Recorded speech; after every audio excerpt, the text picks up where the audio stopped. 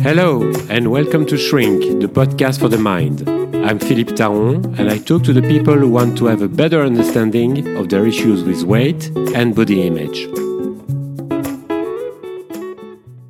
Happy New Year! This is the first podcast of 2022, and I'm joined by Nina Cristante. Hello, Nina. Hi, Philip. Hi, Nina. I think it's probably a good thing to remind us what you do and who you are or what you do for those who haven't listened to the podcast we did together in the past.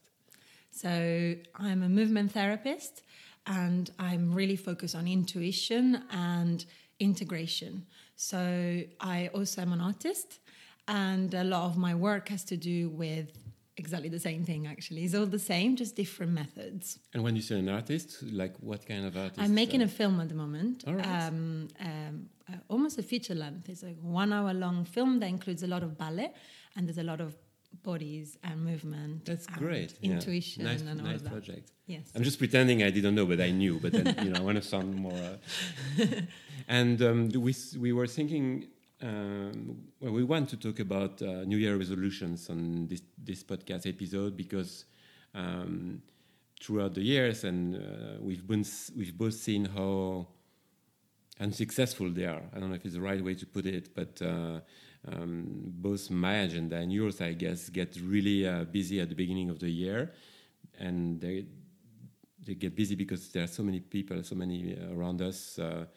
Who come up with resolutions and they feel like they haven't been good enough the year before, or they've been overeating or not exercising enough during the festive period. And so what are your views on this? I mean, I said it's the same for you, but it's probably the same. Yes, it's so similar to what actually you're talking about. And it comes with so much pain, actually. That's my experience of listening to clients, especially at the beginning of the new year. There is like so much shame and so much projection and expectation on the new year to be completely different from the one before, because the one before somehow seems to be the worst year they've ever had, or like they've been the worst, or they haven't been the best that they could have been, exactly. Yeah. So there's this idea of bettering themselves, which is tangled with guilt, I would think, yeah. Exactly, and shame. And shame, yeah. Yes. And you think they're not, I mean, I think you agree with this, that they're not the right motivations. Guilt and shame shouldn't be the motivations to live a better life, to feel better about yourself. Yeah, well, exactly. I think, well, we were talking about this a few days ago, Philip, and the problem with guilt and shame is that they start a cycle that makes things into patterns, and then they don't allow us to truly actually expand ourselves and therefore also better ourselves, which is not wrong per se. Like the idea of wanting to change or wanting to progress in whatever you're doing and yourselves is completely fine. The problem is when it's connected to guilt and shame, creates a bit of a loop where you end up, I use the term poison and remedy. You're like, I get that. Yeah. Yeah, you end up overindulging yourself because you're doing it probably emotionally, because you're thinking already that you're failing yourself. So why not failing even further?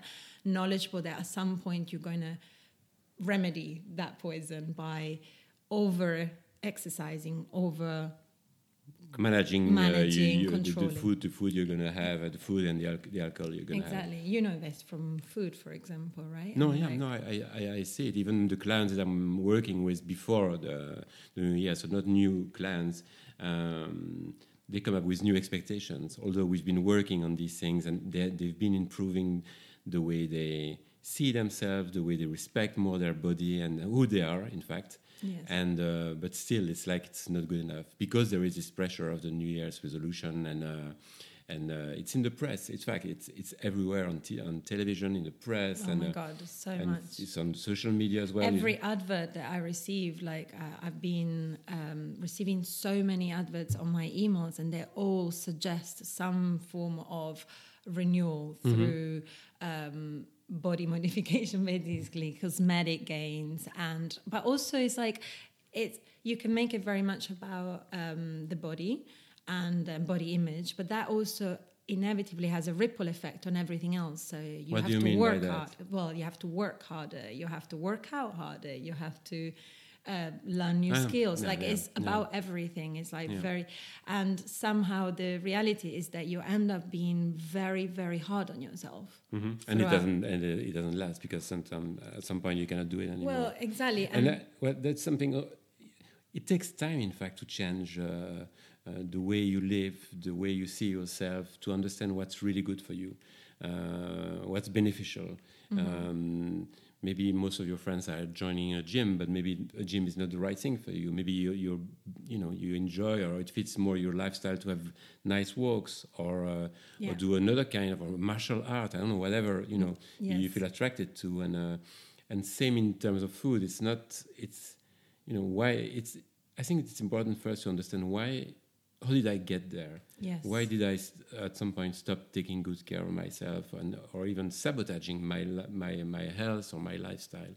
And so it's a process. I really believe that it doesn't change. It's a kind process. It's a process that requires a certain pace and a certain appreciation and respect for yourself. Mm-hmm. Also in what the so-called mistakes that we might make, like available to whatever experience you're about to get in life, rather than constantly thinking about longing for something that is not there, while not enjoying what's actually already there.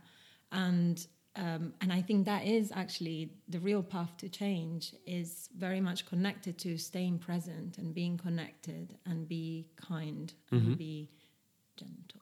Yeah, be gentle. Yeah, and who do I want these changes for? Is it for myself? Is it just to feel better in my own skin, and feeling better in health-wise, or is it to please someone? That's also something. There is so much pressure. Sometimes it comes from the work environment. Sometimes it's someone that you're in a relationship with, or your friend. It's like everybody's having this New Year resolution, so I'm not going to be the one who doesn't have any. Mm-hmm. And that's not the right motivation. It should be something. It's because it's something very personal, very intimate. Yes. It's what do I want for myself?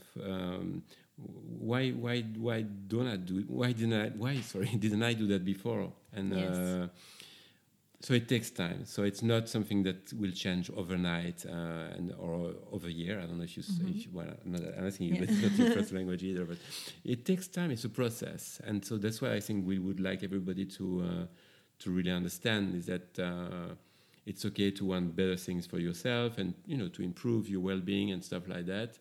But if you do it from the wrong perspective or for the wrong reasons, or to please someone.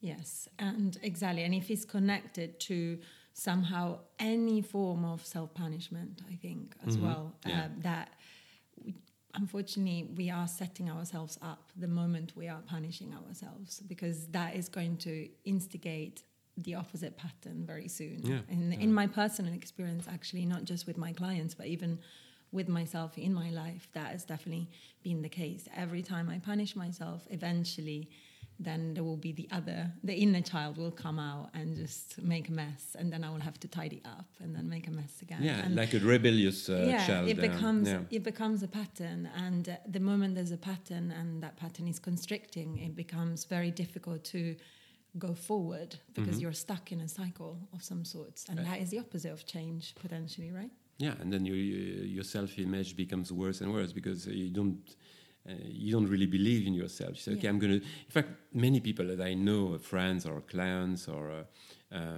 they start doing it, but somehow they know it's not going to last. They know they're not going to get there. But it's like there is this social pressure, or the pressure they put on themselves. It's not always the social pressure. But they know they're going to fail. Fail is not... That's the way they would see it.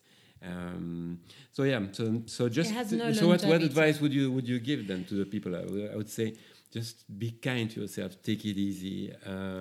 Yes, I think that's something that you've used a lot in our conversations together, Philip. I think staying curious to what is coming up, and try to actually be kind to that part of yourself that is coming up, even the judgmental part that is coming up, and try to understand why that part is there and how it's helping you. And if it's not helping you, perhaps let's try and find another way.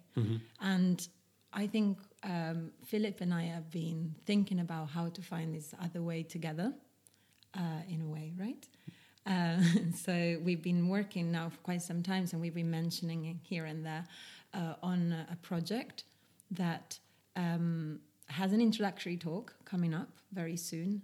Yeah, in fact, it's on the 15th of January, so the 15th of this month.